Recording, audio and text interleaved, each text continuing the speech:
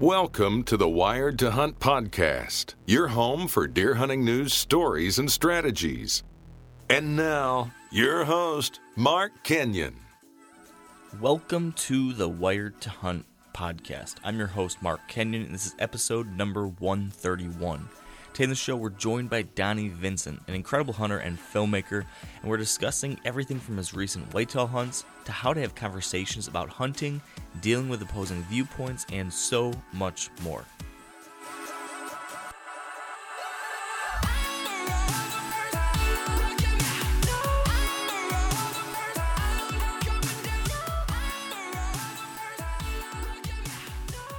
Welcome to the Wired to Hunt podcast, brought to you by Sitka Gear. And today on the show, we're joined by Donnie Vincent. And way back in 2014, we had Donnie on the show with us. But if you missed that one or somehow don't know who Donnie is, he is a super serious hunter and a filmmaker. And that's probably what he's most known for right now. He's produced some of the most impressive hunting films in recent years, such as The Rivers Divide, Terra Nova, and a short film called Who We Are, which kind of spoke to kind of this answering that question of why we hunt. And that video kind of went massively viral across not just the hunting world, but the non-hunting world too, and got a lot of non-hunters to kind of look at what we do as hunters maybe a little bit differently. So Donnie's been doing some really cool things, and recently he's been doing a lot of whitetail hunting too. So we're going to have him on the show with us today to talk a little bit about how the whitetail hunting has been going this year, what he's been doing, what's been working, what he's learned, and then, if we have time, we might even dive into some of these bigger picture topics related to some of the themes of some of his work and some of these films, maybe talk about what's next, and some interesting stuff like that. So before all that, though, me and Dan, we probably have some updates that are worth sharing too. Right, Dan? Maybe. I might. Do you? You want to hear kind of a funny story? I'd love to hear a funny story. All right. So the other day, right? This has nothing to do with hunting at all. Okay, I'm not surprised. Okay, so the other day, I had to take I had to take my daughter to gymnastics because her ride that she usually goes with, that lady and her kids were sick, so I had to take my daughter into gymnastics, and gymnastics at 11 o'clock is usually, there's a room full of soccer moms, not guys who look like they just got done like chopping down a tree. Right. So right before that, they get to go in and play around in this big gymnastics equipment, jump on trampolines, and before the actually class starts. So I let my daughter go in first, and I went to the restroom, and then I walked in like maybe 5 minutes after her. And I kind of walked into this corner where all of the kids were at, and Ava was jumping on this trampoline, and I wanted to send a picture to my mom and my dad. So I pull out my phone and I start like taking pictures of my daughter, and this lady comes up to me and's like, who are you and what are you? Because I'm wearing like this seed corn hat, like a dirty hooded sweatshirt, a big old red beard. Looked like I just got done crawling out from under a bridge. Yeah. So I got a kick out of that. She's like, "That's my daughter." She's like, "Oh, okay. I'm sorry." Oh, Dan, you totally got called out for the creepy old man look. Right. It's like, if I'm going to steal a kid, it's not going to be my own daughter. Yeah. Oh, man. It totally doesn't surprise me. Like, if I saw you, like, taking pictures of a bunch of kids and my child was in that group, I'd be kind of weirded out, too. Yeah, don't blame you. God, he's got a really gross beard, and he's an amputee, so I think we better call the police. God, it looks like that guy dropped the hammer on his face, maybe. We still joke about that. Me and Corey still laugh about your dropping the hammer on your Drop the hammer on your Fu Manchu. I haven't dropped the hammer in a long time. It's been like 3 years. I know, you got to bring that back. Should I drop the hammer for the ATA show? You absolutely should. Although it might not be good for business, but probably not. But maybe people will have respect for just the gonads it takes to rock that. But when have I really made good decisions in life? You know what I mean? Very it's rarely. Like, why start now? Stay consistent, Dan. Exactly. Stay consistent. Exactly. So what's up with you, man? I've got one big interesting thing to talk about. Okay, she's fine. You finally got your wife pregnant. No. Okay. No. This is hunting related. Okay. All right. Yeah. No baby news yet. Okay. But I got trail camera pictures of Holyfield. Boom. Day before yesterday. Nice. So he's alive. And for the last, I got pictures of him on the 26th of November, and then nothing for 10 days, and then boom, he's back. But I don't know, something happened in between that period of time. I think it was probably after I didn't get pictures of him on November 26th, or after that period, like I said, a week passed, 8 days, 9 days, 10 days, and over the period of that time, I kind of came to for whatever reason, I just thought he was dead. I just thought the hunt was done. For whatever reason, right. I had this feeling that it just felt like it was done. So I kind of come to terms with that, and it kind of in some way, I don't know why I did this, because there's no reason why he couldn't have disappeared for 7, 8, 9, 10 days and then been back, of course. But right. I just had this feeling. So I'd kind of come to terms with all that, blah, blah, blah. Well, when he shows back up and he's alive, I felt differently about hunting him. And I can't explain it, but I've started asking the question of, do I even want to try to kill him now? And I know this is crazy, and I wrote an article about this yesterday on the website, and I think half the people kind of get where I'm coming from, and half people think I'm crazy and are rolling their eyes. And I don't know it. I'm strangely conflicted.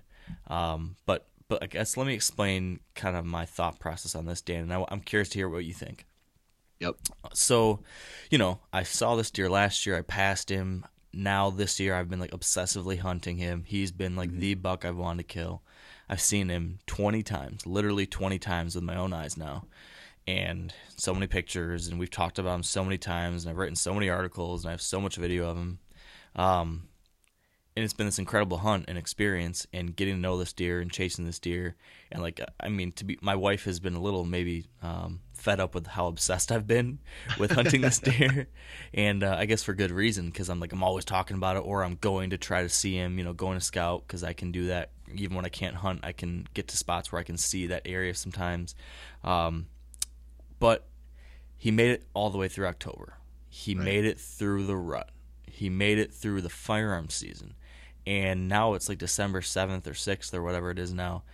And now I'm looking at this and I'm saying, wow, he really could make it through the end of the year. Now all of a sudden it seems it's not guaranteed by any means, but more so than before, it seems possible that he could make it to the new year. And for whatever reason, I just started thinking about those possibilities. How cool would it be to know he was still around here, and to look for his sheds, and to see what he might be as 5 years old, and to have a third year of this, this journey that I've been on.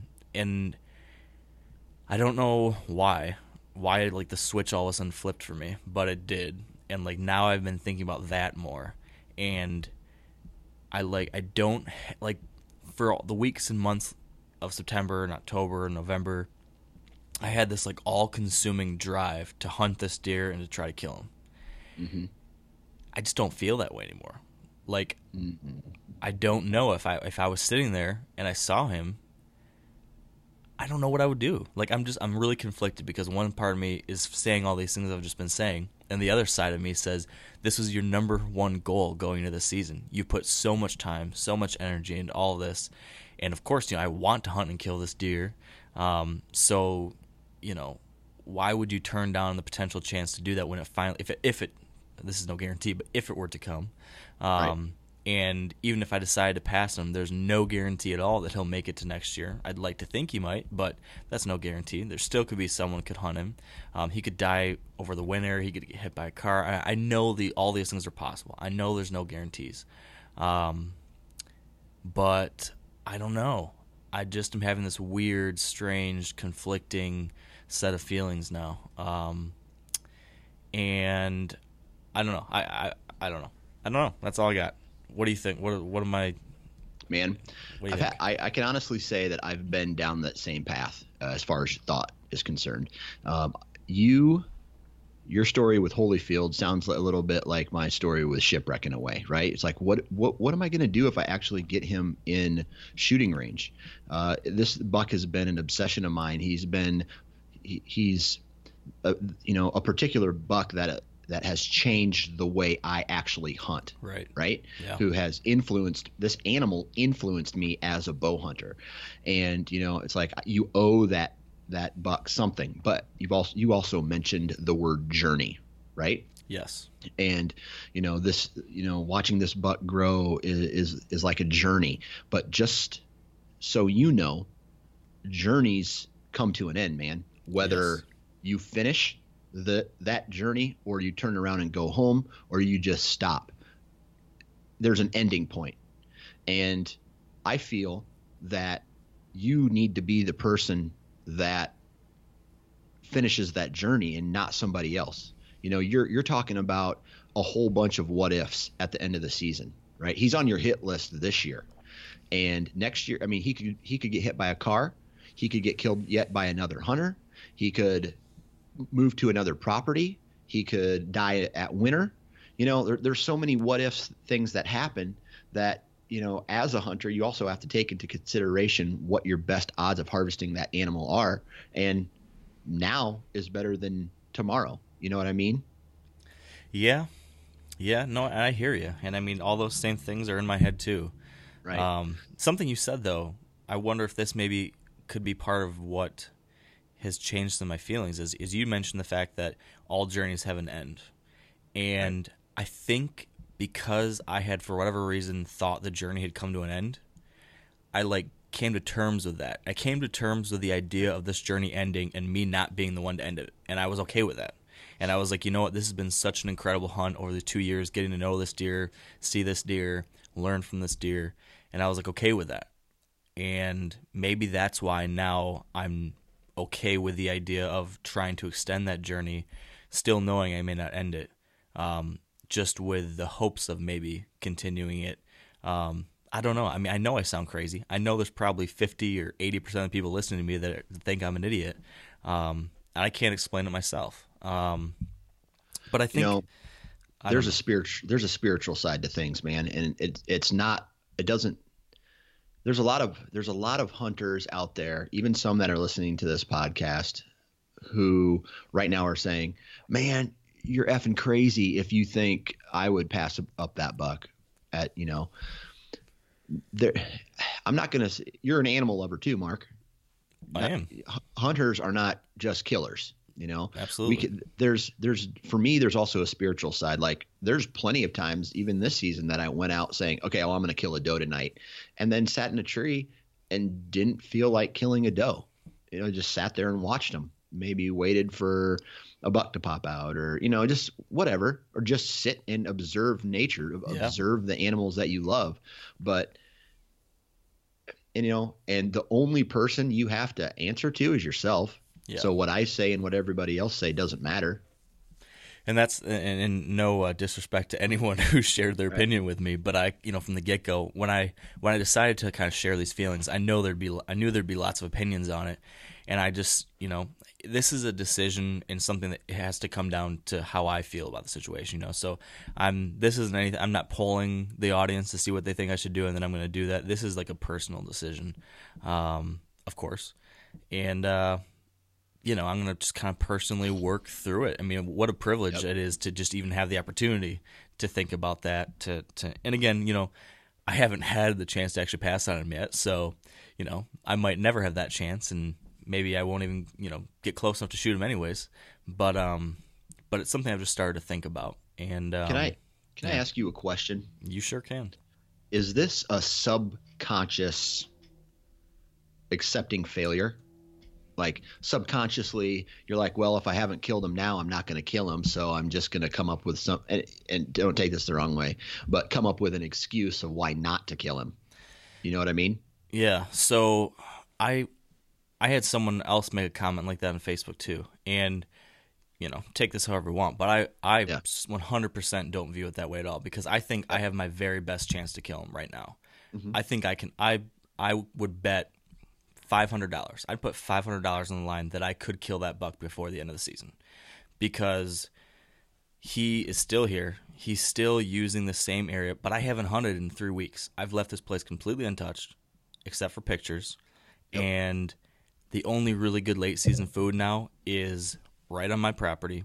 And Right. I know now the significant portion of other hunters are not hunting. I have, based on some other things I know there's reduced pressure even more than there was before.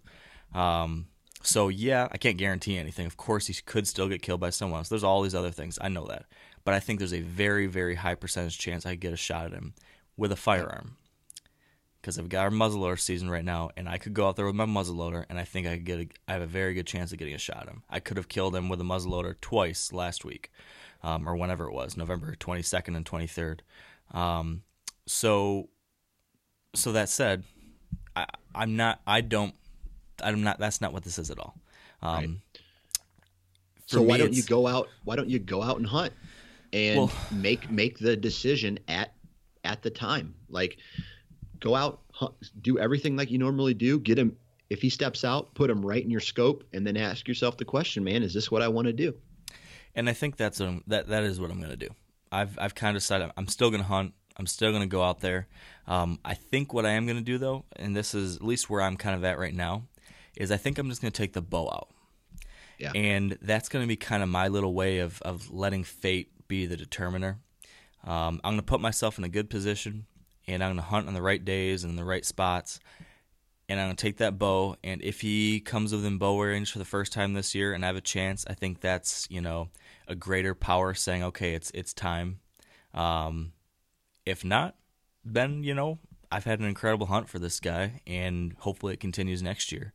But I don't know. I just feel like if I'm already having these doubts about killing him, shooting him at 150 yards with my muzzleloader seems like a little lackluster.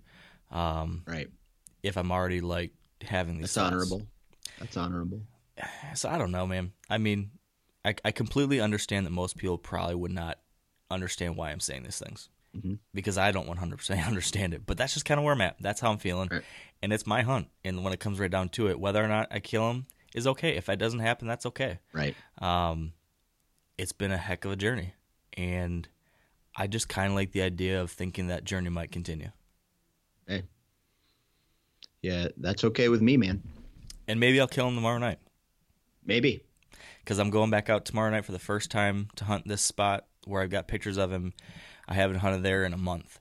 And he's been there in daylight twice recently. So we've got good cold weather. I've got a good chance, I think, a decent chance at least. So who knows? If he's there at 20 yards and the blood's boiling and I'm pumped and it feels right, we might bring it into the story now. Or maybe 2 months from now, I'll be looking for his sheds and we'll be talking about the same deer and everyone will be rolling their eyes and sick of hearing about Holyfield. So who knows? Yeah, but buddy. I appreciate you hearing me out and not calling me crazy. Well, I'm calling you a little crazy. Okay. Okay. That's fair. Because I probably am a little crazy, but we all are. So I suppose with that, we should wrap this up because we're a little bit late in calling Donnie. So let's wrap this part up. Let's take a quick break to thank our partners at Sitka Gear, and then we will give Donnie Vincent a call. So as I mentioned, we need to thank our partners at Sitka Gear for their support of this podcast. And our Sitka story today comes from Brock Bolt of Wisconsin. And this year he did something that I've been personally trying to do, as we've just been discussing, which is hunting and finally killing a buck he'd been after for several years. And after multiple past encounters and tons of pictures, finally this fall a shot presented itself and Brock closed the deal.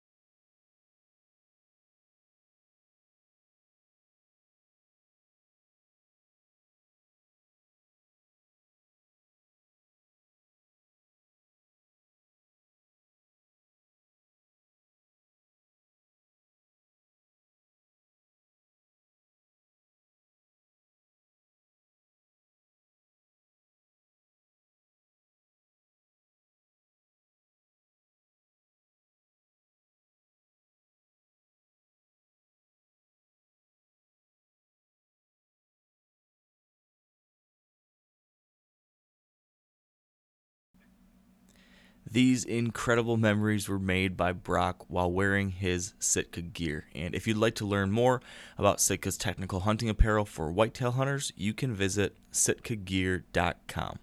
And now, let's get back to the show. All right, with us now on the line is Donnie Vincent. Welcome back to the show, Donnie. Thanks, man. I appreciate it. Appreciate you guys taking the time to talk with me. Oh, absolutely. Same to you. We really enjoyed talking with you. Man, I think it was almost 2 years ago now. So it's exciting to be able to circle back and catch up on stuff. And you've been pretty busy since then, haven't you? Yeah, really? 2 years? It's been that long? I think so. I think that was 2014. Yeah. Wow. Okay. Yeah. So yes, things have. Yeah, I think things have progressed quite a bit. Yeah. Yeah. So since that point, I mean, I think when we were talking last, the Rivers Divide had been out for a year. I think we talked about that a little bit. But since then, what have you been doing with your films or otherwise? What's new with Donnie Vincent? There's a lot, to be honest with you, and for what we're working on, film-wise, has not really been done before, not really in the way that we're doing it. And so the model of business, the model of how to make this work, there isn't a recipe to follow or somebody to piggyback off of. So we things, I swear our business plan or our mindset probably evolves weekly, if not monthly, certainly annually. So a lot of things have been going on, and right now I've been fielding what seems like hundreds of death threats, whether I better come out with a new film or else. Yeah. So good death threats. Kind of funny. Yes. I'm of course being facetious, but I just had a guy write me a letter the other day, and it made me chuckle. And he wrote it in sincere fashion, but he said, "Hey, we can buy T-shirts now. That's great, and we can buy metal prints or poster prints of some of your artwork and photography, and that is great. However, when will there be another film?" And I said to my producer Kyle, I said, it's really funny because I feel like in the tone that this gentleman is writing, I feel like he lent me $1 million to produce 5 films or something like that, and he's saying, "Hey, where's our next installment?" But really, the work is what I guess I think people feel owed, and I don't feel like I owe anyone anything other than I really enjoy putting these films together, and I really enjoy that people have enjoyed them. So it's all around it fits. But our model is indifferent, but we are working on a film right now that is about bear hunting, and we've been working on it now this last year, and we're nearing the completion of it. So it's going to be coming out late winter, early spring, probably late winter. So, man, it's just been so much going on. I can't even comment on the last 2 years. Yeah, that's incredible. And so you've been working on these films for, whatever this next installment might be. And then you were doing some stuff with Discovery Channel at one point, right? Was it the Seeker Network? Is that still happening, or what's new on that front? Yep, I still do work with Seeker. It has kind of backed off a little bit. It's basically the ball is in my court to produce as much or as little as I want. Originally, I don't think we draw the audience that Discovery was anticipating. I'm trying to put this in a gentle fashion. Basically, they work with content teams and content individuals that are going to deliver work that they can sell advertising around, right? That's their main mode of operation. And so everyone loved our work. Everyone loved the quality of the work. Everyone loved the storytelling. The companies, they just have this impossible wall in front of them to get around the fact that we're hunters. It's amazing how quickly the human population has progressed beyond being being hunters in such a short time. And so these companies, it's not that the companies don't support it themselves. I've sat in the room with some of these, people that are driving these companies and their directors, their director of marketing, and they love it. They love the idea. They're just so nervous about their customer that they just kind of stay away. And so I still work with those guys. I still talk with those guys quite a bit, but it falls into however much or however little I want to work towards it. So, gotcha. So something similar to what happened with this whole spear hunting and Under Armour thing, right?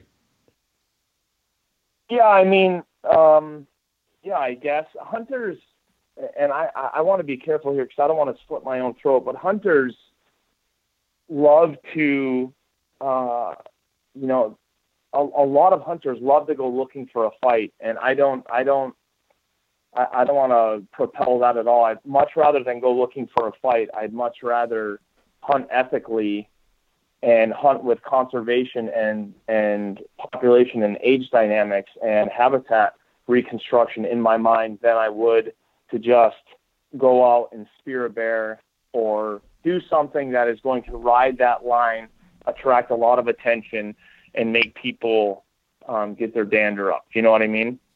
Right. Definitely. When you mention the fact that, so many people have moved away from hunting, such a significant portion of our population is so very disconnected from nature that then hunting seems even farther beyond that.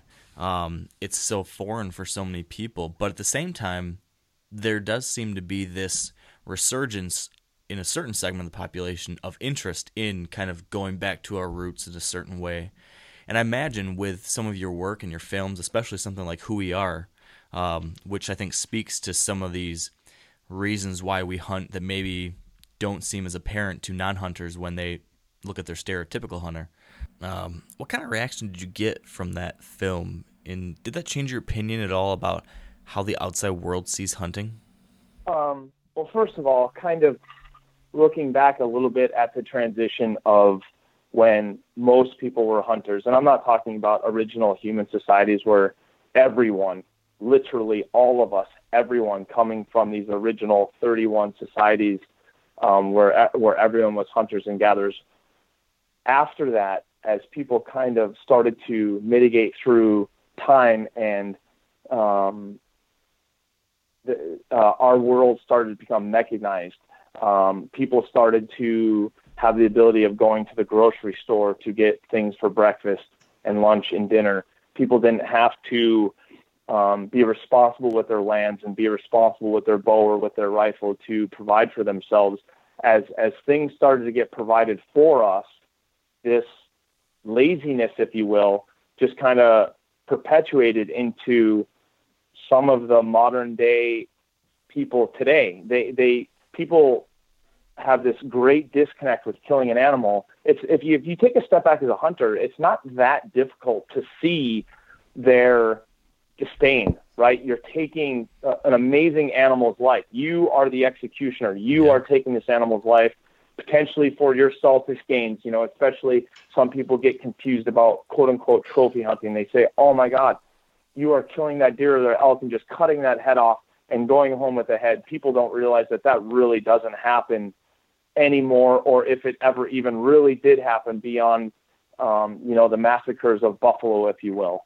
So, as our lives became more and more mechanized, as our lives became easier and easier to maintain and to get our food and to have a shelter and to provide warmth for ourselves, it just kind of perpetuated into this human being that now has this disdain towards killing because they have the ability to go to the grocery store and they may stomp their foot and say that they're a vegetarian or they're a vegan, but still these are very new ideas in the human diet. These are very short-lived,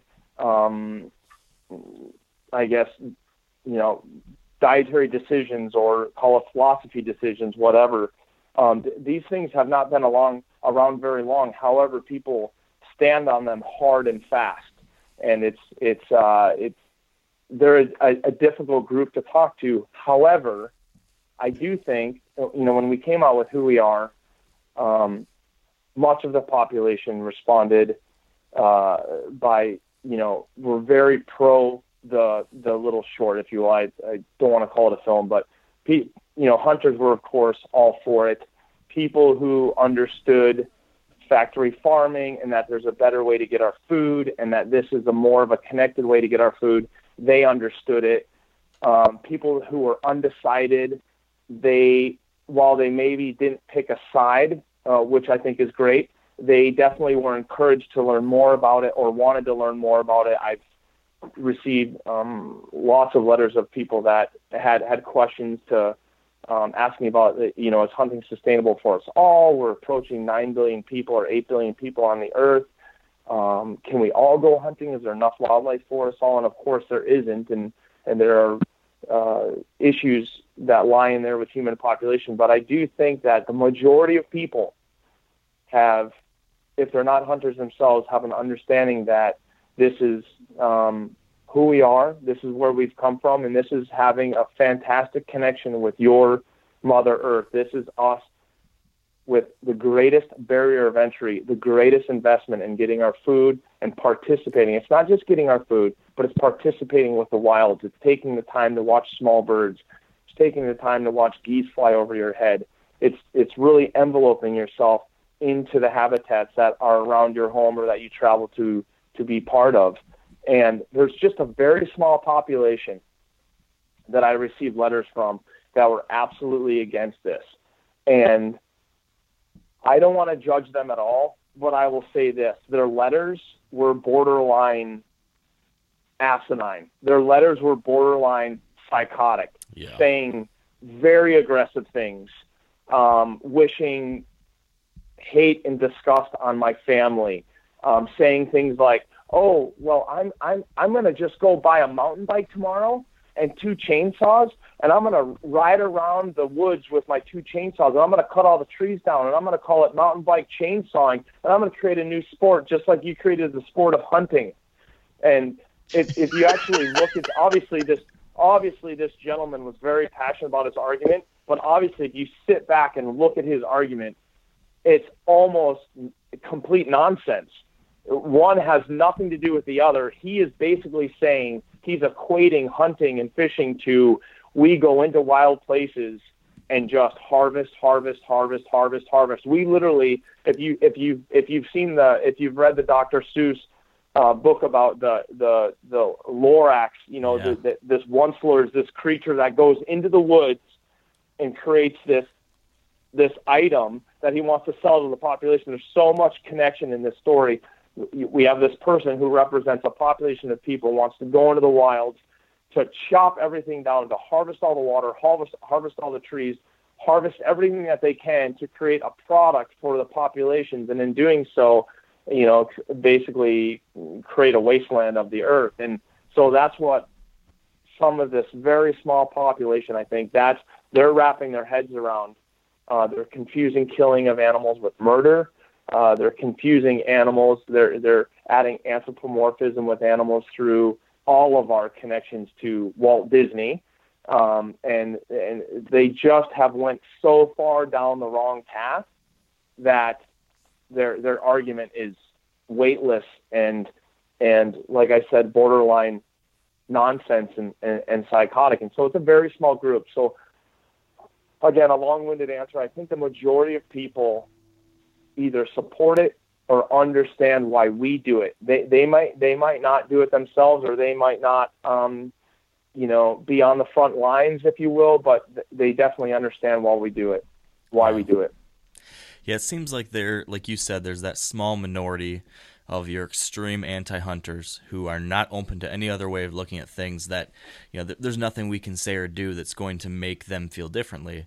There's this much broader population of people who are kind of on the fence. They're kind of okay with it, but at the same time, I think they're very easily influenced by some of the things that might pop up in the media by way of the anti-hunters, or because of mistakes made by hunters that can be then easily used to support some of these arguments by anti-hunters about these different crazy theories that, of course, make no sense when you think about them logically. But when you put a picture of a dead lion in front of a headline, it seems appalling to people that grew up on The Lion King and Bambi and all this kind of stuff. I think so much, though, to understand what we do and to understand hunting, when you have none of that context, it's a really difficult thing to wrap your head around without thinking about it and without without meeting people and talking about these types of things and understanding everything that goes into it. So I feel like it's increasingly, and I don't know, I rant about this a lot, but I think it's increasingly important for us as hunters to, participate in that discussion and to be positive representatives of this hunting way of life in our community and what we do, because more and more, if you mess up or if we do something that, obviously isn't what we want to be shown as what hunters are all about, that stuff can now be spread across the internet so quickly or used in propaganda or whatever. I mean, it's that's exactly what I mean. Let's kill the rumors. Let's kill the negativity. Let's kill the hard line of black and white where you're either for it or against it. Let's kill that by hunting ethically, by speaking clearly about our intentions with the habitat, our intentions with the wild places, our connections with the wild places. If you show them the engagement that you have with in the wild, and you show them why you're there, and you show them what you're doing, and you're completely transparent, and you're doing it with great ethics, the arguments just start to fall away. And like I said, then you reduce your population of naysayers down to people who are really never going to listen. And certainly, I guess you should still take time to speak with them, but you might not want to. You might not want to beat your head against the wall too bad. And when people send me, if somebody sends me a letter and says, "Hey, I'm a vegetarian. I can't really get over that hump of killing an animal. I can't really get over that hump of eating flesh or watching you eat flesh. I just can you maybe explain it to me a little bit more?" Absolutely. Going to engage with him or her. We're going to have a conversation. This is a great opportunity for me to speak with them, not to persuade them, just to enlighten them into what I do. They can make up their own minds. They're an articulate individual. But if we're engaging with the wrong audience, you just might fall flat on your face. So if somebody sends me a message saying I'm on a mountain bike with 2 chainsaws, I don't chuckle. It doesn't amuse me. I kind of roll my eyes and move on with my life, and I don't even think anything. I don't even think twice about it. But in the same regard, and I would be interested to hear how you guys feel, but about this gentleman that speared this bear, and then Under Armour, all these people attacking Under Armour because they drop them. Was it legal to spear the bear? I guess it was. I haven't really looked into it, but let's assume that it was legal to spear the bear. Was it ethical? Well, that's an entirely another question. And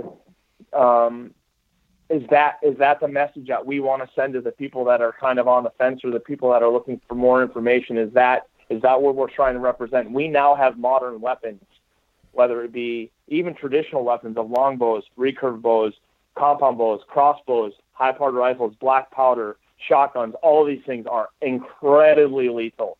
Why not choose something that is insanely lethal and is going to make it quick and ethical right off the bat, than challenging I wonder if this spear is going to do it. I'm going to sit on the ground and spear a bear over bait, and I wonder if this spear is going to do it, and then create some controversy. That's the realm that I don't quite understand. Yeah, it's to play devil's advocate. Just a second, Donnie. If with maybe a thought process like that, then I guess why are we even bow hunting if there is another weapon like a rifle or a shotgun that is maybe more accurate and more potentially deadly than all the things that could possibly go wrong with a bow? Well, I guess that is. I guess the bow is definitely a more challenging weapon, if you will, because you have to close the distance. But I don't know if you could make the argument on lethality with a bullet versus a broadhead. I think that would be a tough argument to to make for in either case, either way. And so I see it as more of a distance thing and a hunting tactic thing than I do anything. And again, there are hundreds of animals killed all over the world by spear every single year by Aboriginal tribes, and absolutely, I'm just saying, I wonder if bringing it to the mainstream and airing it out and challenging people is the best message for us. That's all I'm curious about. Yeah, and I think there's a lot of the things you mentioned there are right for us to be concerned about and thinking about, in my opinion. Though I see what you're saying too, Dan, and I think something kind of popped into my head, kind of related to what you were mentioning earlier, Donnie, with some people you can engage with, some people you just simply can't. I think it's good and necessary that we have conversations like this, both within the hunting community and outside of it. Yes, something's legal, but is it the right choice for us as a hunting community moving forward? And we often talk about this. There's two different ways sometimes these types of things go. There's where we get into a spat about our different opinions on how to hunt or something like that, where one guy says, if you're using a crossbow, you're a wuss and you're not really a hunter, and then so-and-so says, well, that's the only way to hunt, blah, blah. So there's some people that like to argue about the different semantics of hunting, and then there's the other side that gets mad at you if you have a different opinion, because then they say, you're tearing down the hunting community, you should never question anything. If it's legal, support them.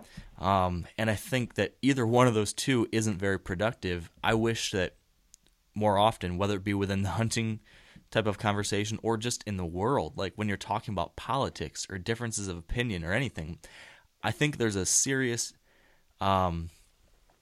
deficit of logical, reasonable, open-minded conversation, and being able to have an open mind to different ways of looking at the world. I've just become increasingly frustrated over this past year, really. I mean, when it comes to all these things with politics lately, and then also when we talk about stuff like this in the hunting world, why can't we just talk about this stuff? And I think more and more so within the hunting world, we need to be willing to talk about these things and examine ourselves as hunters, because if we don't, and if things like the Under Armour thing happen more often, whether you think it's right or not what he did, if we have those bad PR type things when it comes to hunting, the more and more that happens, the greater chance I think there are for knee-jerk reactions to happen by the general public that damage our long-term privileges as hunters. So I hope we can at least open ourselves up as a hunting community to talk about this stuff and to at least be open to thinking about these things. Is this the right thing for us moving forward? And then be open to the different opinions on it. I agree. People, I think more often than not, love to enter an argument with their mind made up or, perception that they are correct. And that's exactly what I'm referring to. I don't know. There are so many variables that we don't even know about, right? Like let's say this gentleman with the spear and the bear. There are so many variables that we don't even know about. Yet we see one whiplash. We see Under Armour making a business decision and reacting to the negativity. I'm guessing the negative comments on probably this gentleman or his wife's video. So you see Under Armour making a quick decision, and then you see the whole rest of the world, right? People are sending me videos of them burning their Under Armour gear, and then you have that backlash over there. But really, no one is, like you said, no one is talking about, the ins and outs of I guess why he speared the bear or why bear hunt that manner, or if it's legal and ethical, is it, do we just support it regardless? And there's many tactics of hunting that I have no interest in participating in myself, but I'm not going to denounce them if they're legal, but I'm probably not going to talk about them if I'm not in support of them, because I'm certainly not the type that just blindly supports. If it's for hunting and it's pro hunting, then I'm going to support it no matter what. I'd much rather have the most information possible and make up my own mind. Yeah. Right. there was actually kind of interesting we bring this up. There's a kind of a situation like this on Facebook right now, which I think I should just shut down Facebook and not look at stuff on there anymore because it just endlessly frustrates me. But somebody posted a picture of a deer they'd shot to some group message board or whatever, and they had shot this deer in the head and blew off its mouth. And this hunter killed it. Yep, killed it. So he had the picture of him holding the deer with its face blown off, and he was a super happy hunter about it. And then you had, you had the two sides of the argument then just go off in the thread here, where you've got one side that says, congrats, it was a legal kill and nothing wrong with it. And then you had one side that said how unethical, or how, this is, there's some serious concerns with this type of thing, thinking that's okay. And then you've got these people saying, well, any shot's a good shot, and just all the different things that might come up within that type of topic. I just read through this, and it just saddened me, I think, just seeing the vitriol, and then also the unwillingness to think about the ethics of something like this, or to think about the ramifications of that kind of thing. I don't know, the whole thing just kind of put me in a bummer of a mood, and I worry about that stuff a lot, just the ramifications. Yeah, it's going to be. Yeah, it's going to be. If there is a downfall beyond the complete implosion of Earth through overpopulation and just habitat destruction, if it doesn't go that route, and we have to make decisions on hunting in the future, I mean, it's things like social media, and it's going to be our downfall. It's going to be it spreads the negative message, and it gives anyone with a keyboard a voice, and anything can be touted as a fact. Anyone can spin it however they want, and photos like that, who knows? That's I myself guard my comments. I mean, listen to me even speaking. I myself guard my comments because I don't want to field 10,000 emails tomorrow saying it's my God-given right to shoot a deer in the head, when I may have my own opinions of it, and we, it's everything is spun, and it's really tough to make a decision. And back in the day, let's call it 1960, if you will, and you and I are, you drive your car over to my farm, and you and I are gonna still hunt my farm, and then we're gonna go over and still hunt your farm, and you and I are still hunting along our field edge, and a big buck jumps up and starts running, and you and I pull up, we take a running shot, and one of us is off and hits the animal in the head and drops it in its tracks, or something along that fashion. We go up there, we walk up to it. If it's not dead, we dispatch it as quickly as possible. If it is dead, we probably shake hands, grab a front leg, drag it back to the barn, skin it out with not even thinking twice about it. And obviously that wasn't the intended goal, to shoot it in the head, but it's what happened when we were hunting together, and we skin it out and split the meat, and and we go on our merry way. Well, that completely changes when you post a photo to the world of this deer that is destroyed in such a way, or has been hit in such a way. It's just shocking for people. If anyone has any trepidation about it, their argument can really quickly be pushed the other direction when they see a deer that's been shot in the head, really, really quickly. And so the times have changed, and we have to be, I don't want to say we have to be careful, because I don't want people to censor their opinions and the things that they do. I just want to be honest with themselves and honest with the way they go about things. If this guy went hunting and he wanted deer meat, and, I think needed deer meat is probably a very select few people, but wanted deer meat, and this deer presented a shot of its head, and this gentleman felt like he could make that shot, and that was the shot he wanted to take, I don't know. It's not a shot that I would take. I'll tell you that. Yeah. Not unless I'm starving. And I'm not passing judgment on what he did. It would, because to your point, I would have done something different. But You know, you don't know the circumstances, you don't know, and I don't know all the details either, but I think it just raised, looking at all the various comments and opinions, and there were all sorts of things mixed in there that make you kind of just, I don't know, just frustrates you a little bit. Sorry, Dan, what were you going to say? I was just going to say, Donnie, you know, throughout my entire life, I've been taught that, you know, communication is a two-way street. You know, we have to do our best to try to communicate with them, and they have to try to do their best to try to communicate with us. How important is it, you know, in seeing what you do, you are doing your best to try to put hunting in a positive light and maybe showcase how it's supposed to be done, how you do it, kind of the right way to explain to maybe people who are not either pro hunting or maybe do or don't support it, but are non-hunters, kind of that light. How important is it for us as hunters to then see things from their point of view if we're asking them to see things from our point of view? Yeah. And Dan, just so you know, like when I put together my films, or our films, I should say, I'm obviously on the camera, but there's a lot of guys working on these things together. But when we put together our films, it's not to show, I'm not showing hunters how it should be done. I'm not showing hunters the correct way that it should be done. I'm not showing hunters that I think I'm a better or more successful hunter than they are. I'm showing the way that I enjoy hunting. This is how I enjoy hunting. These are the things that I enjoy to see and talk about. And so I'm just putting forth how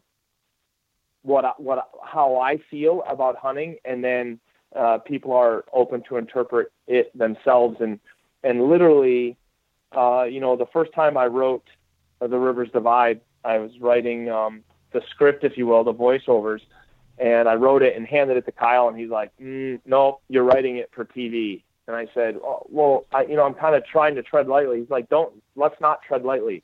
Just be honest. Let's talk about how you are saddened when you kill an animal. And so I thought, screw it. All right, whatever. I'm doing it.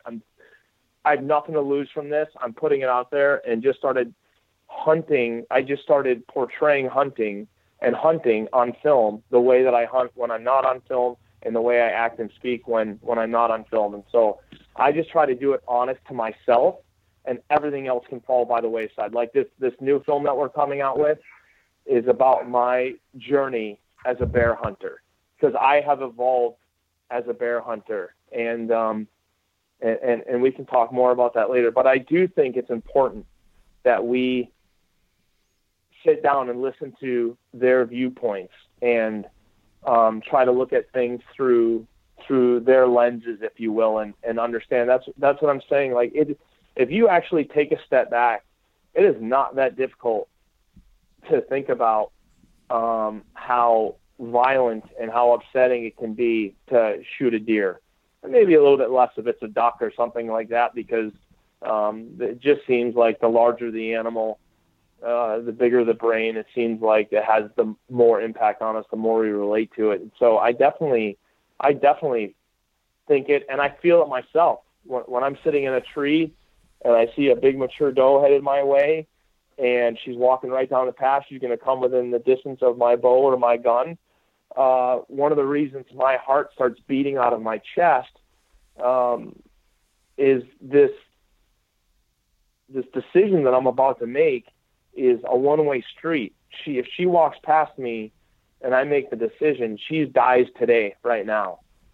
She doesn't know she's going to die. She's just walking down this trail. I know she's going to die, and that is overwhelming. It's very, very heavy for me, and it's a really big decision when I move forward with pulling the trigger or releasing my arrow.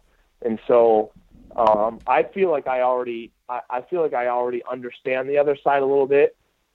The only thing that I don't understand is there's many things that I don't understand with their argument, if we're describing them as sides. But one of the biggest, some of the elements of their argument that I fail to see are when people are making what I believe to be really silly decisions with,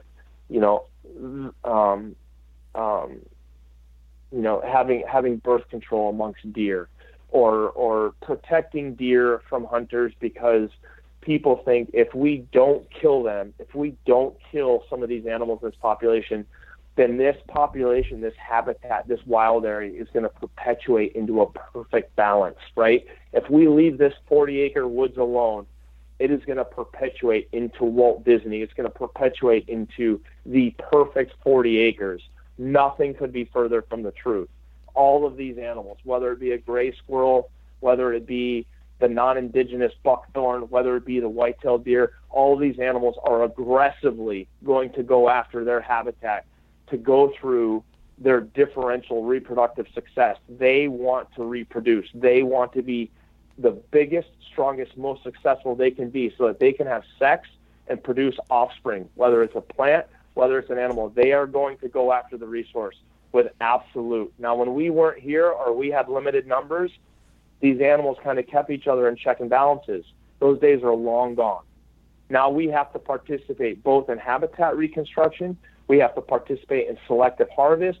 We have to participate in bringing money into different economies so that animals have a worth to them, to ward off poachers, to employ people to keep eyes on these populations to try to control this shrinking, right? This is shrinking. No other way to look at it unless we have a catastrophic die-off of the human population. There's one thing that's we cannot argue, is that we are burning through our habitat. We are burning through our earth faster than any other species. That is the only thing that you can't argue. Yeah, and that's something that keeps me up a lot, thinking about that kind of stuff.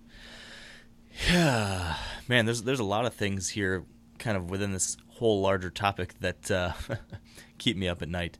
And to interrupt you quick, Mark, that's why, and as silly as this sounds, that's why when I'm hunting or I'm talking into the camera or whatever it is, I just want to appreciate this moment right now. I have no idea what the next time is going to be like when I'm sitting in a tree or sneaking up on a mule deer or sitting in a ground blind or sneaking up on a water buffalo or whatever. I just want to be super present when I'm hunting, when I'm fishing, when I'm even just outdoors scouting or just taking a walk with a friend. I want to be super present, and I want to appreciate the blue jay, the Connecticut warbler, the brook trout, the garter snake. I just really, really, really reduce my interactions. I really reduce my mind down to just really appreciating all these simple things that are right in front of my face, and try not to get caught up in the, this fit that we have to be successful. Yeah, that's definitely one of my biggest qualms with myself, I guess. Is I am definitely guilty of sometimes getting so caught up in the, I don't know what it is, the hunt. I'm so consumed with trying to get that quote-unquote success that sometimes I forget to pay attention to the simple things and everything in the greater why. I constantly need to remind myself to kind of step away from myself for a moment, or from the actual task at hand, and just remember why it is we're out here in the first place. And I think if you can do that, a lot of things kind of fall into place naturally. But it's easy these days and I think we're as guilty as anyone sometimes, just being in the media. It's so easy to get consumed with trying to kill the next big deer, or to do this or that, and post a picture, and I mean, all these things. It's easy to get worked up and caught up in that kind of stuff. And get this ego food. I couldn't agree more. I was just talking to Kyle today, Colin Nicolai, and I thought, imagine if next year in the United States, and not that I'm against them at all, I absolutely love them, in fact, but what if in the United States next year, for a year, we just said absolutely no trail cameras? None. You have to just go to the woods, climb in your tree stand, climb in your ground blind, or go sit behind your binoculars and glass the water hole. If you're in Arizona, you have to sit there and glass the water hole in morning and night to see if a giant muley is coming to take a drink, or a desert bighorn's coming to take a drink. No trail cameras whatsoever. I would be astounded if sportsmen and women didn't go to the woods with a heart that was a lot more full of the experience than when they go there with looking for this deer, to do this and get it on film and to get a picture of it, put it on Facebook, put it on Instagram, whatever. We're all guilty of it. I just wonder if the enjoyment factor would go off the charts. Yeah, it's an interesting question. I mean, it's so true. I mean, I'm guilty of it too. I've become so all consumed in that kind of stuff, and it'd be very interesting to see, because part of what I personally love about hunting, or one piece of it, is that journey. Sometimes, targeting one specific buck like I am this year. But then it's also like sometimes that you lose something because of that. You lose it's almost like I found myself, over the course of like October and November, every hunt that didn't, get me one step closer to killing this one buck, I wasn't enjoying, or I found myself like upset, and I'm like, why? I shouldn't be upset about that, or frustrated by this, or not enjoying seeing a beautiful deer, or having that experience, or being out in nature and stuff. There definitely is that risk of losing some of those things. That there's some great things about trail cameras and management and all that kind of stuff, but there's definitely risks that if you let that get out of hand, you can lose sight of some of the bigger things. So almost like having a certain expectation going into the woods is ruining the overall experience of hunting. Yeah, you're looking past the things that are just before you. Yep. You're looking past them. You're looking through the chain link fence instead of looking at it. And it's something that I'm challenging myself with, because we all slip into it. And creating films is my job now. And so, I slip into it too, but I've come through this evolution. Like a lot of people are, like we started our conversation out with, a lot of people are saying, hey man, when's the next film going to come out? We need the next film. And I feel like I don't owe anything to anyone, and I just want to produce the next film when it's honestly done, and when it's honest to who I am and what I am, and then I'll release it then. And my point is, I'm just trying to reel myself back in from the slipping into the exact same rat race. And I've actually been contemplating lately doing quite a bit of hunting in the future here, where I pull my trail cameras back, still do the management. I still want to manage the land. I really enjoy adding the much needed bedding, cover, and food to the properties that I hunt for the deer, squirrels, pheasants, turkeys, snakes, turtles, everything. I really enjoy improving the habitat, so I would still do that. But then when I go hunting, take a recurve, and pull on my woolens and go take a recurve and just take a step back and empty the backpack out and get rid of all the gadgets and this, that, and the other thing, and just try to clear my mind and enjoy the experience a little bit more. When you kind of watch these surfing films, you listen to these people talk about, trying to find the perfect ride, or find the perfect wave, and be caught in that quote unquote perfect moment. Are you kind of a purist when it comes to hunting and trying to find the search for that perfect moment? Yes. Yes,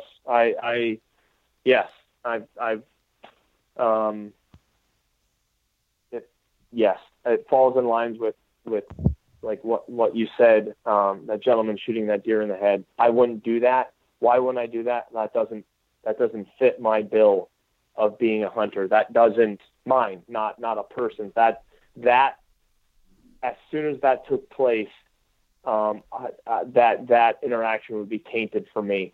And that's not what I'm looking for. I actually had a friend of mine. This is when I first started hunting.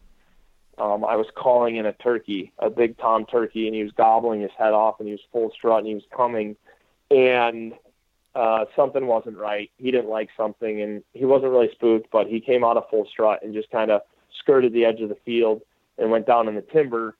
And I had a shotgun with me, and I jumped up and I ran down the ridge, and I snuck around this oak tree, and here he comes walking down this logging road, maybe like 15 yards away from me.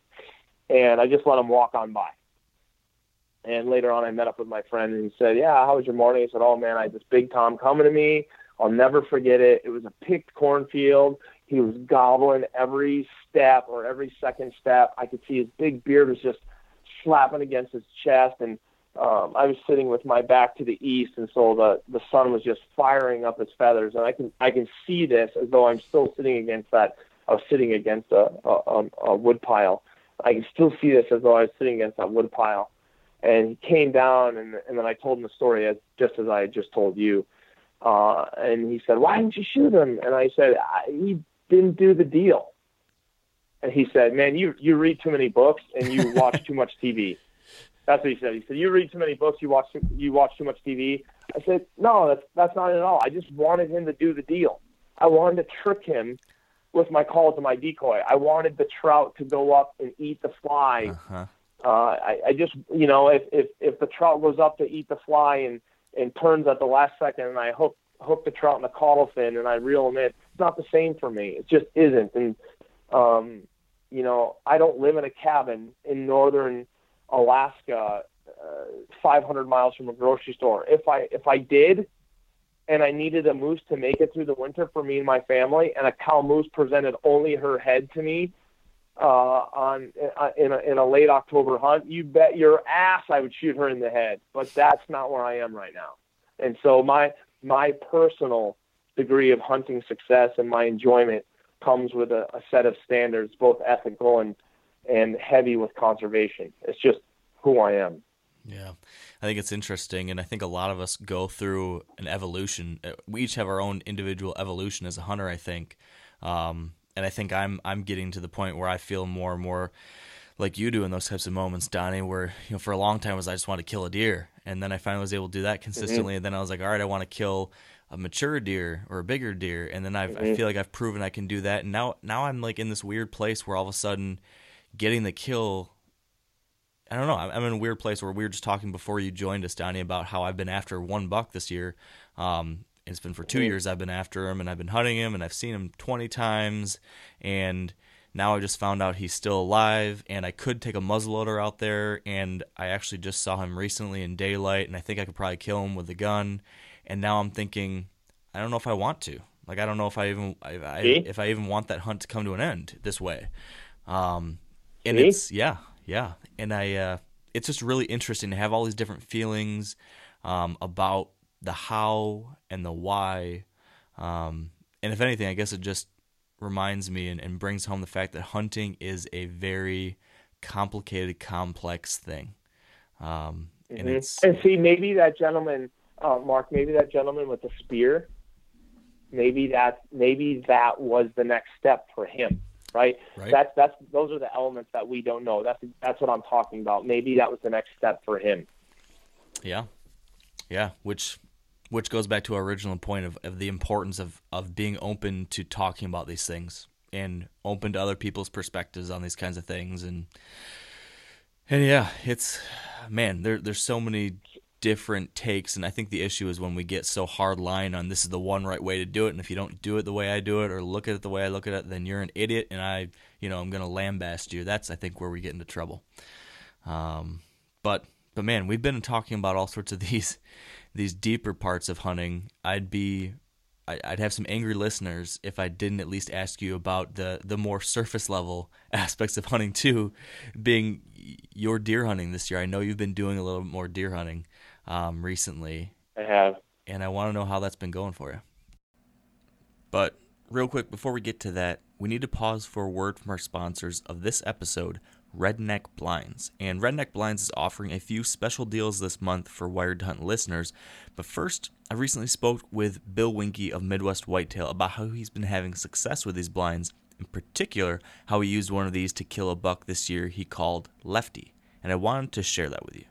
One of the things that I've had the most success with over the years is hunting cornfields right after the farmer combines those. And that can be really challenging because the deer come from all different directions. So it's pretty tough to hunt those spots from a tree stand, but they're so attractive that you want to find some way to hunt it. You get the weird wind directions that may not coincide with the day that you want to be in there, and and that sort of thing. So what I've started doing now is putting these redneck blinds on trailers and pulling them into the fields while the farmer is pulling out with the combine.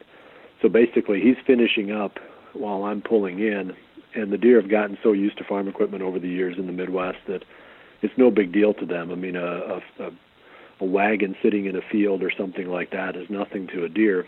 So they don't know that that blind is anything other than a piece of farm equipment. So that's what I did on this hunt for this buck that I'd nicknamed Lefty.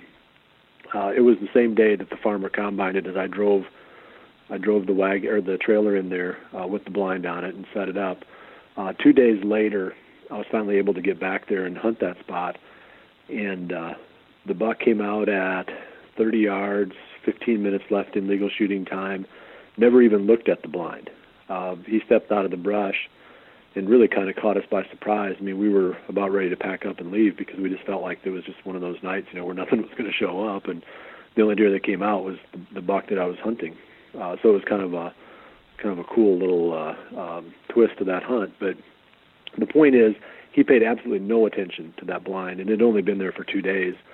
To him, it was a piece of farm equipment, and having the flexibility to be able to do that is super important. And the redneck blinds, I mean, are overall, they're great blinds to hunt out of because you have so many shooting window options. So when you move into a field like that, you've got so many different places where you can shoot. And the deer aren't always going to cooperate and walk right past the front of the blind. So it's nice to have all the corner windows that you can swing open real quick and easy and get shots wherever you need them. The other thing, too, is, like I said, the wind direction can be pretty variable for you.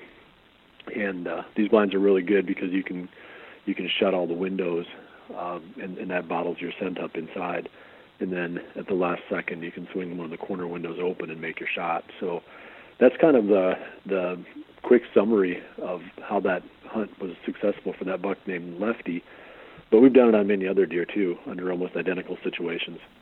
So, if you are interested in trying something out from Redneck Blinds, through the end of the year, you can use the promo code WIRED, that's W-I-R-E-D, to get $100 off one of their hay bale blinds, $50 off one of their soft-sided blinds, $20 off one of their very comfortable hunting chairs, or $20 off one of their T-post feeders. So again, at checkout, use promo code WIRED to get $100 off the bale blind, $50 off the soft-sided, or $20 off their chair or T-post feeder. You can go to redneckblinds.com to see all of those. And now, back to the show, and Donnie was just about to tell us about how his recent whitetail hunts have been going.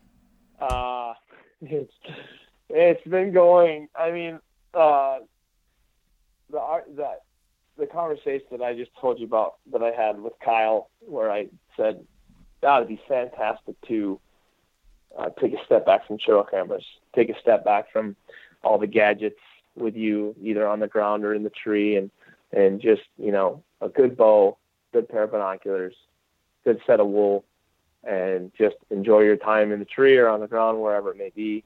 That stemmed from my deer hunting in North Dakota this year, because I basically, quote unquote, I don't even like to say it this way, but I basically know of all the bucks that live on this ranch, right? I've gotten all of their pictures 1,000 times. And through that process, I know who is the oldest, not the biggest, the oldest. And so I started fixating on this deer this year that I call Beefcake, and I call him Beefcake because he just has a massive body. He has, nothing to write home about for antlers. So he would probably score, if you're a score guy, he'd probably net in the upper 130s as an 8-pointer. Maybe if he's bigger than I think, he might net in the low 140s as an 8-pointer. But his body was just so huge, and he's so tough. I've watched him chase a couple of other big bucks off of does and fight and win. And so I was just like, I just liked who he was and knew he would be difficult to hunt. So I picked him, but inadvertently, I ended up passing every other buck that lives on the ranch. I saw them all. There's only one other one that I didn't have a chance to shoot. And I saw him twice. He just was too far away. And that was a deer who I know is 5.5 years old, and selfishly I wanted to see when he's 6.5 years old. But to answer your question, like I went out to North Dakota early in September just to kind of scout, and I knew I was going to have access to this ranch for the rut. So I didn't want to kill a deer early, even though it was deer season. I just wanted to watch them, check everyone out, kind of learn their behaviors, and really start to gain this connection with them just personally. And I went out there and did that, and it was incredible. Then I went back during the rut. I had 2 weeks to do it. The first 10 days of the 2 weeks were somewhere in between 60 and 70 degrees during daytime highs. So the mornings were non-existent. I barely saw a deer in the morning. In fact, I was seeing all of my movement much throughout the rut the first 2 weeks. I was there November 5th through the 20th. And so November 5th, 6th, 7th, 8th, 9th, 10th, 11th, I was seeing almost all of my movement between 10 a.m. and noon, and then I wouldn't see anything essentially in the morning or in the evening. There was just a movement in the middle of the day. And I came very, very close to killing Beefcake. I set up, and this is kind of the cool part about doing your homework. And I talk a lot with Mark Dury. I know you guys have interviewed Mark before, talked with Mark before. Is that right? Yeah. Yep. Mark's a good friend of mine. And he's the one I go to for advice because I think he is the greatest deer hunter in the world. And him or Lee Lakowski or whatever, both friends of mine, both 100 times better deer hunters than I will ever be. And so I talk to Mark often when I'm stumped or when I need some reassurance. And so I ended up kind of doing a Mark-like setup. I set up a stand on the south side of this woodlot, and I thought, okay, if we have a northwest wind, Beefcake, I've watched him here before from way up in the hills. I've watched him skirt this edge, and I think he, this is all in my head, I think he's scent checking this whole bedding area for does, and then he does this big loop, crosses the river, it goes around this whole big other loop, and I'm judging this off of my actual visual sightings from the hill using my binos and spotting scope and also my trail cameras, right? Because then I'm like, okay, I lost sight of him here, and then I got a picture of him here at noon. So I'm starting to put this stuff together. Yep. Well, he came down the trail just like the doctor ordered. Perfect. William Altman, my photographer, saw him first, and he's like, hey, Donnie, Beefcake's coming right here. Perfect, just like we want. And he was already at like 30 yards when we first saw him because he kind of has to come through this little S curve. So he just turned to me and said, hey, Beefcake right here, just, exactly like we wanted. And I grabbed my bow. Isn't that even funny? My sentence structure there, exactly how he wanted. It's so ridiculous. And so I spin around and I work myself around, and he's coming. I range everything. The wind is perfect. And there must just have been a little swirl, right? Wind is just like hunters sometimes, I think, aren't wrapping their heads around this, but air is just like water. So it's very fluid. And so there's little eddies and little currents here and there. And so as much as we like to think we have our wind right at the base of our tree or in a little ravine, it might not be perfect. And so he just came, and he needed to take 13 more steps to be in my shooting lane. He just stopped, stayed very still for 5 seconds, turned around in his tracks, had his tail tucked between his legs, and he walked out of there with absolute purpose. And I hated watching him walk away, loved watching how he walked away. He just walked away angry. He was upset that something had disrupted his path. I could see his muscles were all flexed. And as he walked away, this was really cool for me. He kept his left ear facing, like quartering back over his body to catch anything that might be off his left side. He kept his right ear tucked straight back to see if something was directly on his tail. So he was protecting his left side quarter and his straight back.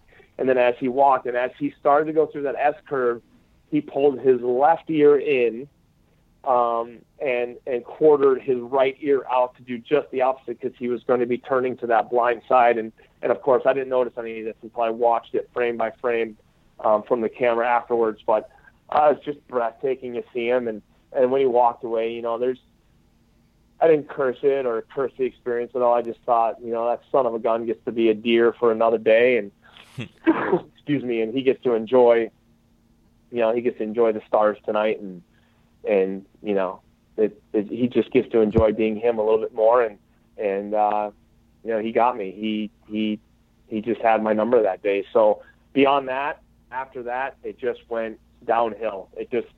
I started getting, this is embarrassing to admit, but I just started getting frustrated, and I literally would sit in spot A, he'd show up in spot B. I'd sit spot B, he'd show up at spot A. So then I'd sit spot B like 3 days in a row, because I was like, he's toggling back and forth, so I'm going to sit spot B 3 days in a row, and he'll make an appearance, and then he didn't show up at all anywhere, just completely disappeared. Obviously got with a doe, right? So then I'm sitting there with only a couple of days left, and I'm like, oh, he's gone. He's hunkered up with a little Suzy Q. I guess today I'm going to hunt spot A. So I hunt spot A, shows up at spot B, out of the blue. So then the last day I'm like, oh, I'm going to hunt spot B, showed up at spot A, and I came home. That's the mature buck, right? Gosh. It's hard to... Yeah, he's 7. He's 7 years old. Wow. They've got a way of avoiding the script. They definitely... And that's why we do it, though, right? Yeah. I mean, that is why we do it. Yeah, I could have shot everyone else other than this other deer that William named Roger. Don't ask me why he named him Roger. He just did one day, and it stuck. And yeah, it just is what it is. I could have shot every other deer there. And that's where I kind of thought, like, if I didn't have a trail camera, if I didn't spend so much time watching the deer, which I don't regret, I would always, even if I got rid of all my trail cameras, I would still glass my face off, because it's my absolute favorite thing to do. But I'll be honest with you, I use Reconyx cameras when I can afford them. I have some other branded cameras also, but I buy Reconyx when I can afford them. And when I go pick up that little card and I watch the video, because I've been putting them on video a lot, and I see the video, it's just like, not only do you get information, you just get to see how they move, how they interact with each other, and are they bullying each other? Is there a fight? Are they dogging a doe? How are they going under this fence, over this fence? I love it. I love watching them. Fascinating animals. So what scenario do you think you enjoy more? Would it be the scenario where you go to a brand new property and you know nothing, and it's just pure surprise and happenstance, and you shoot something? Or the scenario where you do know everything, you've managed it, you've scouted, you know what's out there, you have one deer in your mind? I mean, it's interesting because there's a certain level of unique amount of satisfaction that you can get out of either or. I don't even know which I enjoy more, because I've done both now, and there's something really cool and special about both different scenarios. Yeah, and I don't know either. In fact, I'm leaving. I leave on Tuesday to go to Illinois for a week, and I'm hunting a property that I know nothing about. I'm going there for a fundraiser to essentially 10 guys are going in to hunt this place, and a lot of the proceeds from us paying to hunt there go to this group of special needs children. And so I know nothing about the property. I don't want to know anything about the property. Like, the guy that runs the property has messaged me a couple times saying, oh, let me send you some trail photos. And I said, don't send me any trail photos. I don't even care what's there. I'm just coming. I'm not hunting with a camera. I'm just coming to hunt. And the first mature buck that walks past me is getting an arrow. And until that happens, or if it does happen at all, I'll just shoot my doe or does. I don't know what's legal this year in Illinois, but I'll either shoot a mature doe or I'll shoot mature does until I get an opportunity at a 5-year-old or plus older buck. And if I don't, who cares? If I do, super. And the first one that comes by is getting it. I don't care if he's got pictures of a 200-inch double drop tine, kickers, stickers. I don't care. I don't want to know. The first big boy that walks past me is getting an arrow. Yeah. Yeah, there was something kind of And I don't cool. know which one. I honestly don't know. I'm just like you. I've done both. I don't know. I don't know. Yeah. Yeah, there's something, I don't know either. There's something cool about the idea of you just never knowing what might pop out, because I think a sense of mystery has been lost a little bit when we have these hyper-managed properties, which is so cool. I mean, like we've been talking about, but there is a little bit of something that you lose maybe a little bit. So I don't know. Yes. Go ahead. I was gonna kind of pivot a little bit. I was just curious, what do you think you learned from that 2-week stint in North Dakota and having those close encounters? Is there anything and I think for a lot of us, every year, at least for me, I kind of sit back and look at the season and say, what big new thing can I take away from this? What did you take away from your 2 weeks there?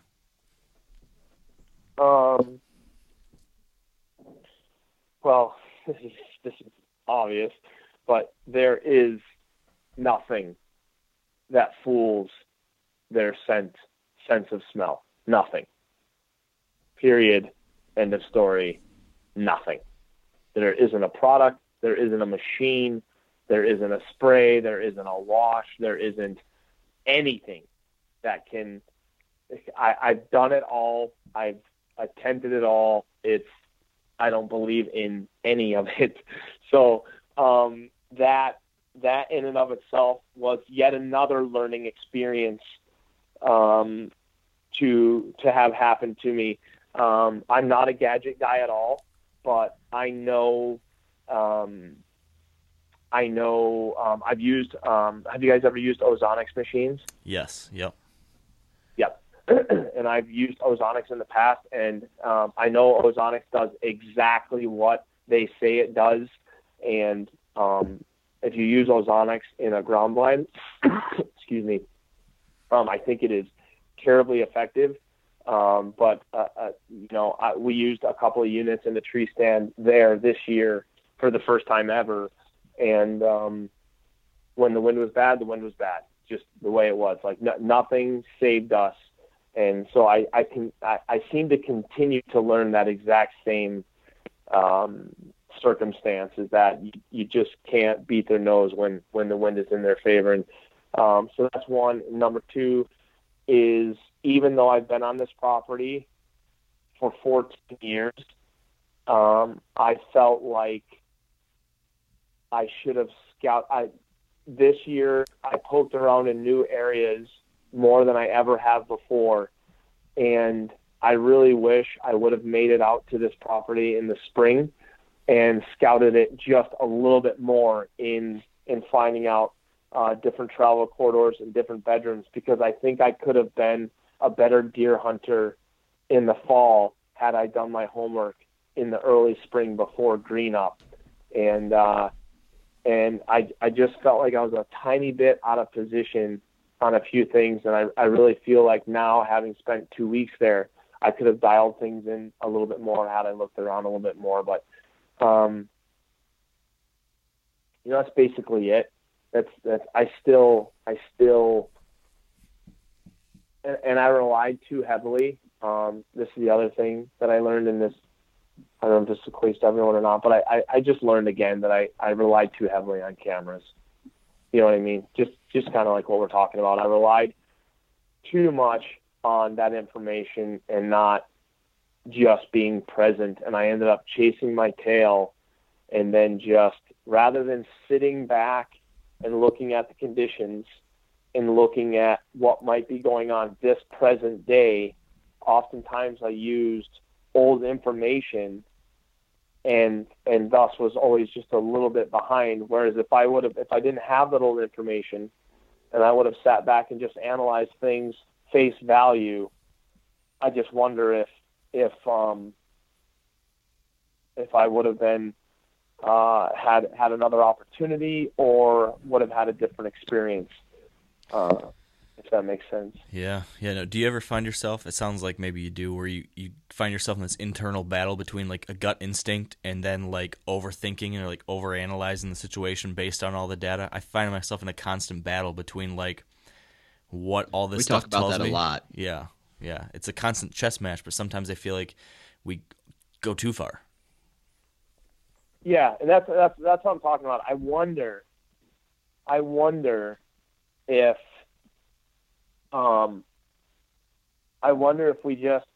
if it's just too much information. Like, for instance, Mark Drury, genius deer hunter.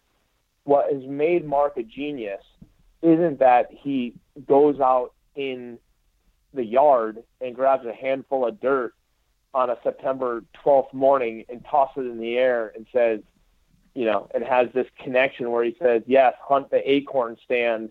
I really feel like, no, that's not it at all. The reason Mark is a fantastic deer hunter, and some people say, it's because he has these great properties. No, it's not.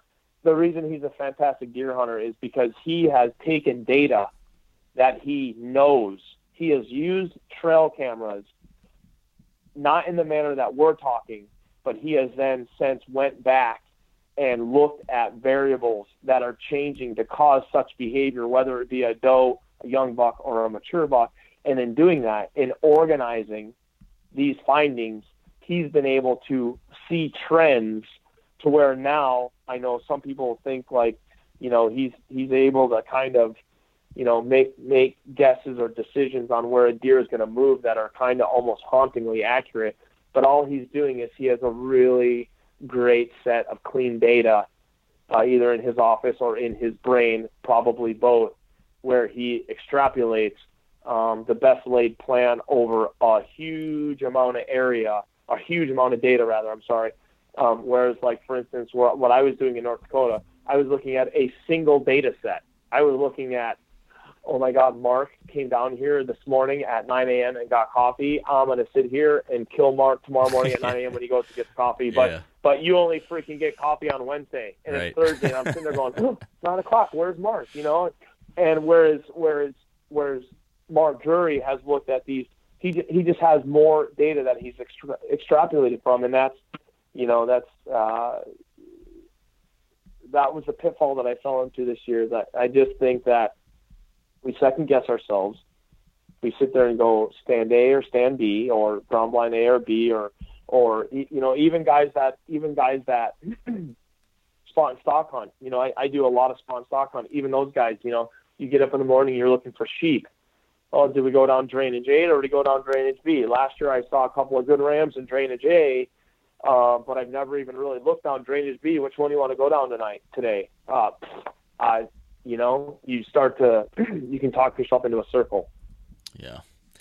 That is the truth. The analysis and the data and all that stuff is fascinating, and I love it and I obsess over it, but sometimes, it can definitely get you chasing your tail too. I want to jump back to something you said a while ago. Totally off topic here. Ooh. But okay. Hopefully I didn't offend you. No, not at all. You mentioned that your buddy says that you read too many books and watch too many movies. That maybe influenced why you approach hunting the way you do, or something along those lines. What kind of stuff do you read? What kind of stuff do you watch? Lots of different stuff. I don't watch much. I don't even really have TV at my house. I actually have rabbit ears at my house. Nice. On my TV. So I do take some time to watch football a little bit here and there. I do like football, but I don't have the Outdoor Channel or Sportsman's Channel or any of that stuff. I don't watch any hunting. Mark Drury sends me his films, and I sit down and watch those, and so I watch that stuff in regards to hunting. But it's in regards to reading. Like right now, I'm reading 2 books. I'm reading. They're actually right here in my office. I'm rereading for probably the 4th or 5th time a Sand County Almanac by Aldo Leopold. You guys familiar with the book? Excellent book. Yep, I think literally all hunters should be required to read this book in hunter safety, or do I don't know how you prove somebody read a book, take a test on it, write a book report. I don't know, but I think all hunters, fishermen, anyone that wants to spend their time outdoors and engage in wild areas and wildlife, I think need to read this book. Like I said, I read this thing constantly. I carry this book with me even on sheep hunts. That tells you how much I actually love that book. And I'm reading a book right now called Wild Ones And it says a sometimes dismaying, weirdly reassuring story about looking at people looking at animals in America. Huh. I feel like I saw that in a bookstore. John Mooallem. Maybe there's a polar bear on the cover. It's New York Times, 100 Notable Books, New York Times Book Review. Yep. So nice. I'm reading this because I say so many things that I think hunters are going to take offense to. But so I'm reading this. I had a conversation with a guy this year that wants me to go. He wants to book a polar bear hunt for me. He wants me to book a polar bear hunt through him. And I said, I don't know how I feel about polar bear hunting. I said, I would love to go polar bear hunting. I would love to see a polar bear. I would love to see the wilderness that polar bear calls home. I just don't know much about what's going on with the polar bear. And he said, well, what do you mean? I said, well, I don't know. You hear from different news outlets that their habitat and their numbers could possibly be threatened. So he goes, oh, that's hogwash. I said, well, it very well could be. Very well could be. And he said, I went on a polar bear hunt last year and I saw 8 bears. And I was like, it made me chuckle because I was like, okay, great. You saw 8 bears. Devil's advocate, what if you saw the only 8 bears in 500,000 square miles? I have no idea if you did or didn't. I'm just saying, what if for some reason there was a sow in heat and you saw all 8 bears that live in that entire area, whatever. Yeah. So I just said, all I said to him was, if you talk to hunters, there's tons of polar bears. If you talk to biologists that are studying the polar bear, the data is inconclusive, I think, probably right now. And if you talk to quote-unquote environmentalists, the polar bear are incredibly threatened, and we may see them extinct or extirpated, if you will, in our lifetime.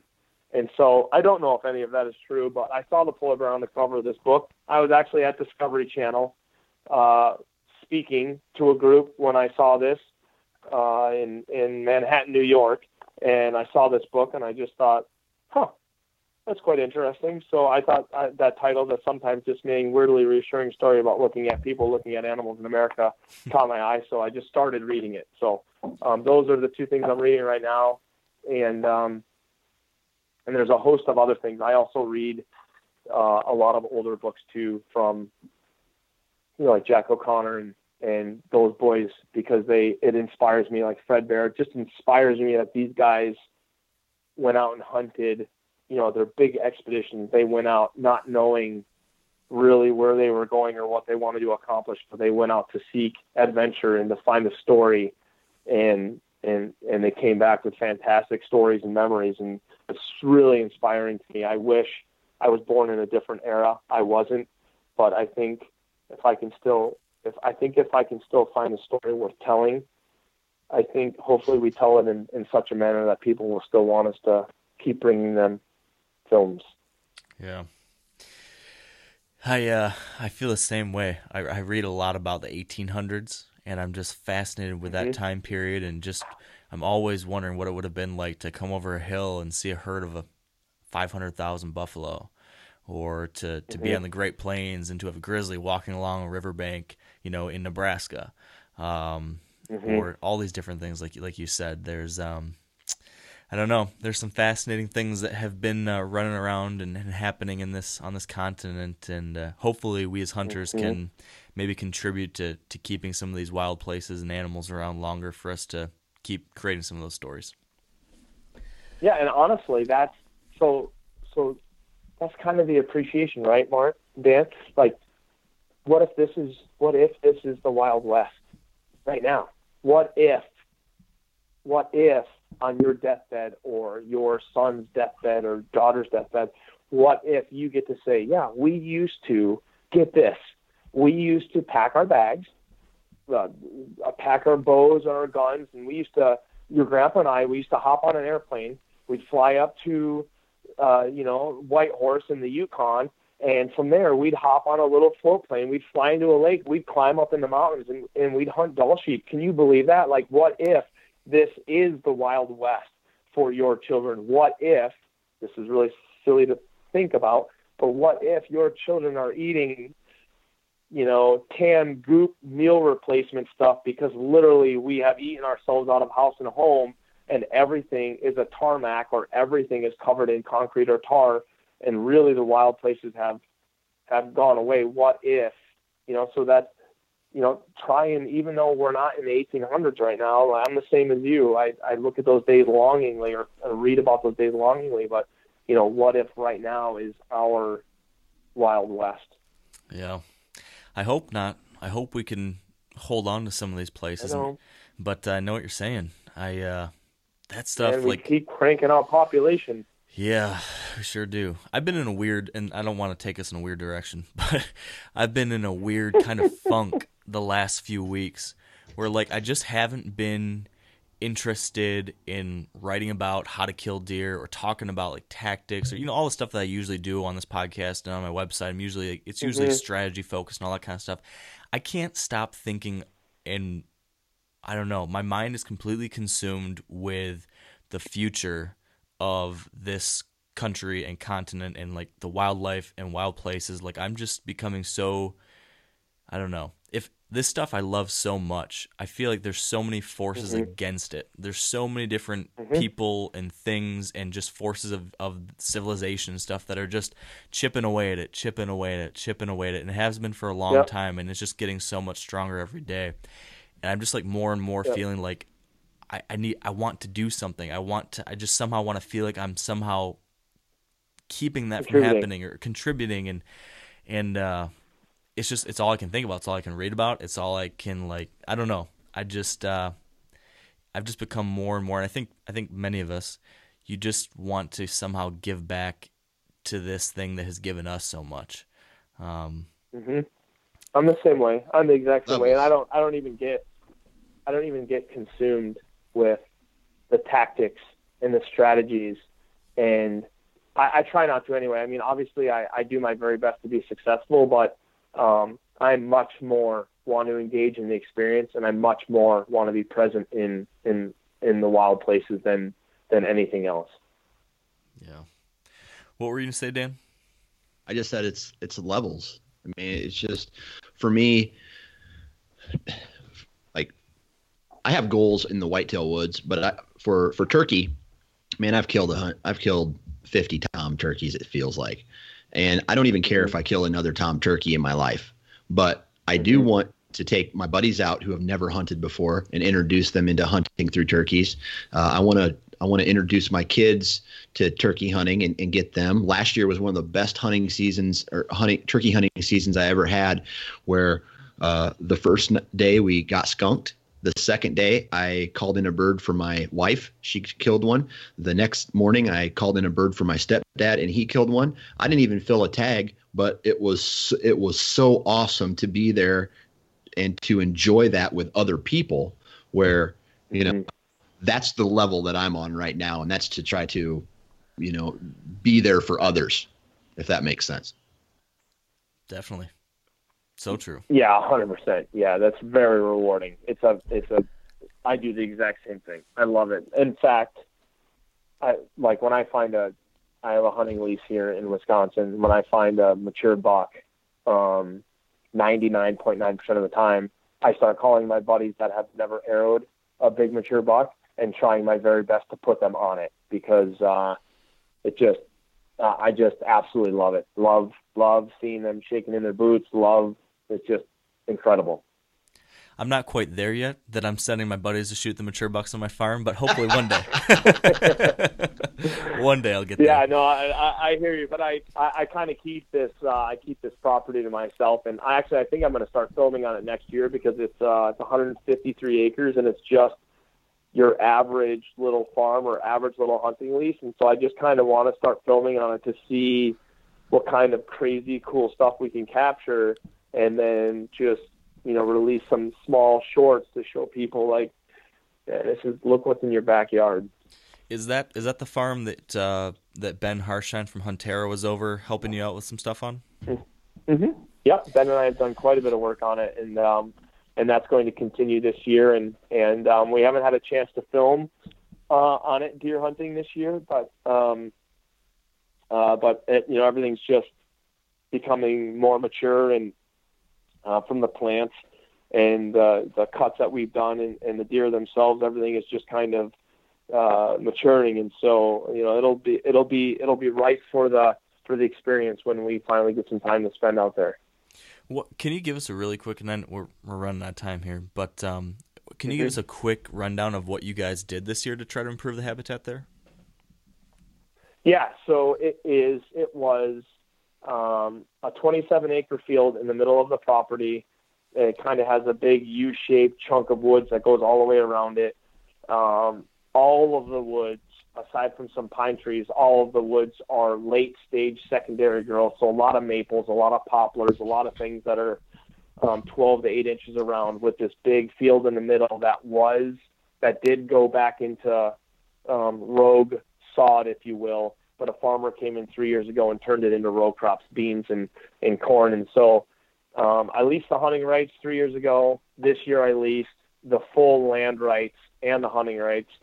So I took that 27-acre field, planted like 15 acres of different species of warm season grasses, switch grasses, different cultures and varieties, and then planted some food for the deer so they would have a late winter food source and something that could hopefully keep them from starving to death throughout January, February, March.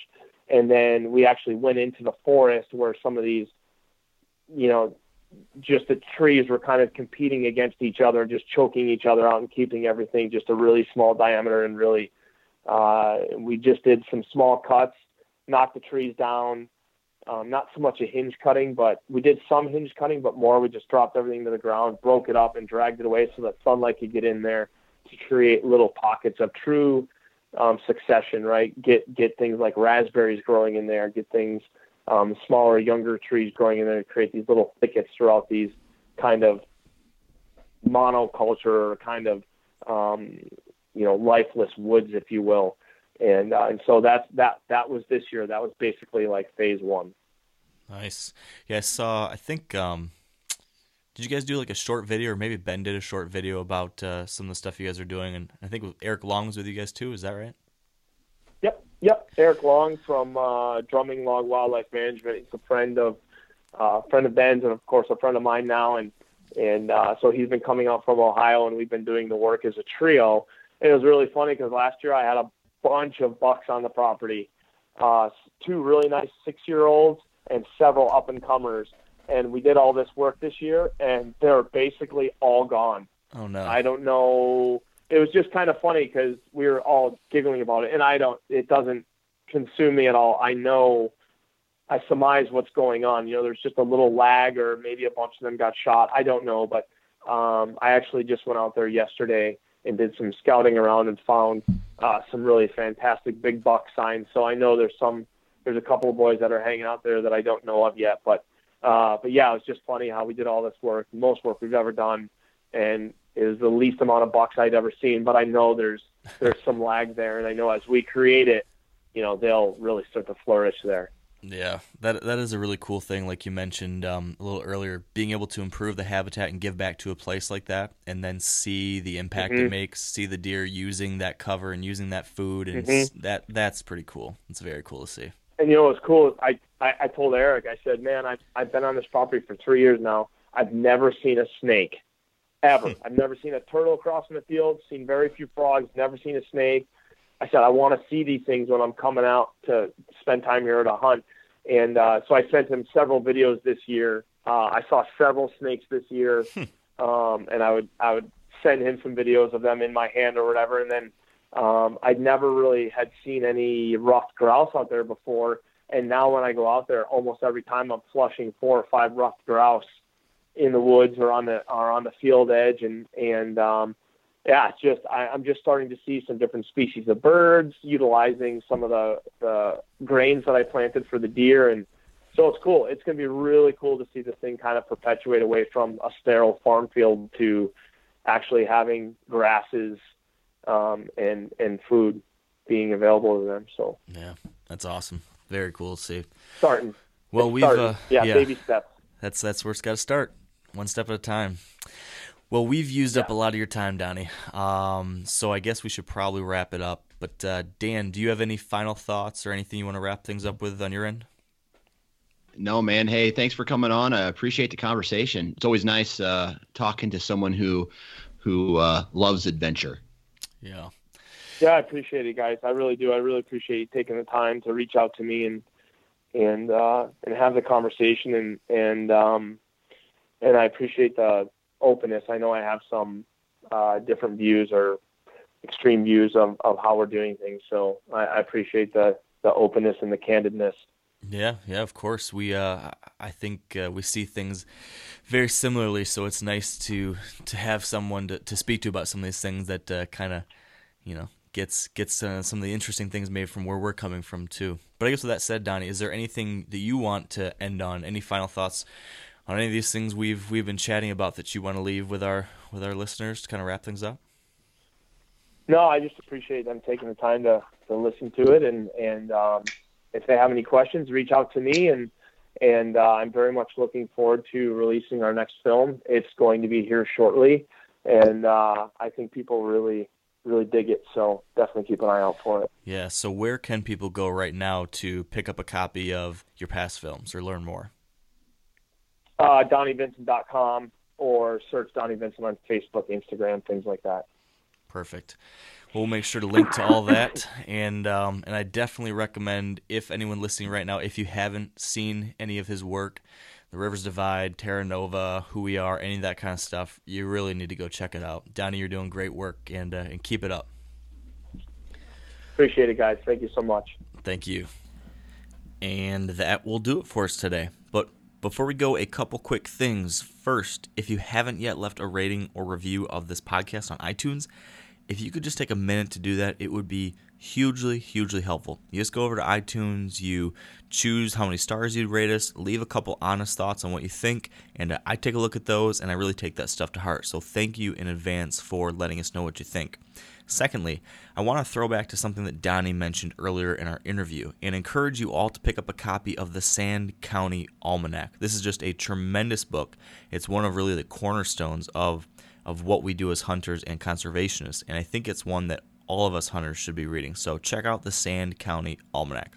And finally, we need to thank our partners who help keep this show on the air. So thank you to Sitka Gear, Redneck Blinds, Huntera Maps, Yeti Coolers, Ozonics, Carbon Express, Maven Optics, and the Whitetail Institute of North America. And of course, thank you all for listening today. I hope you enjoyed our conversation with Donnie, and I hope you'll stay wired to hunt.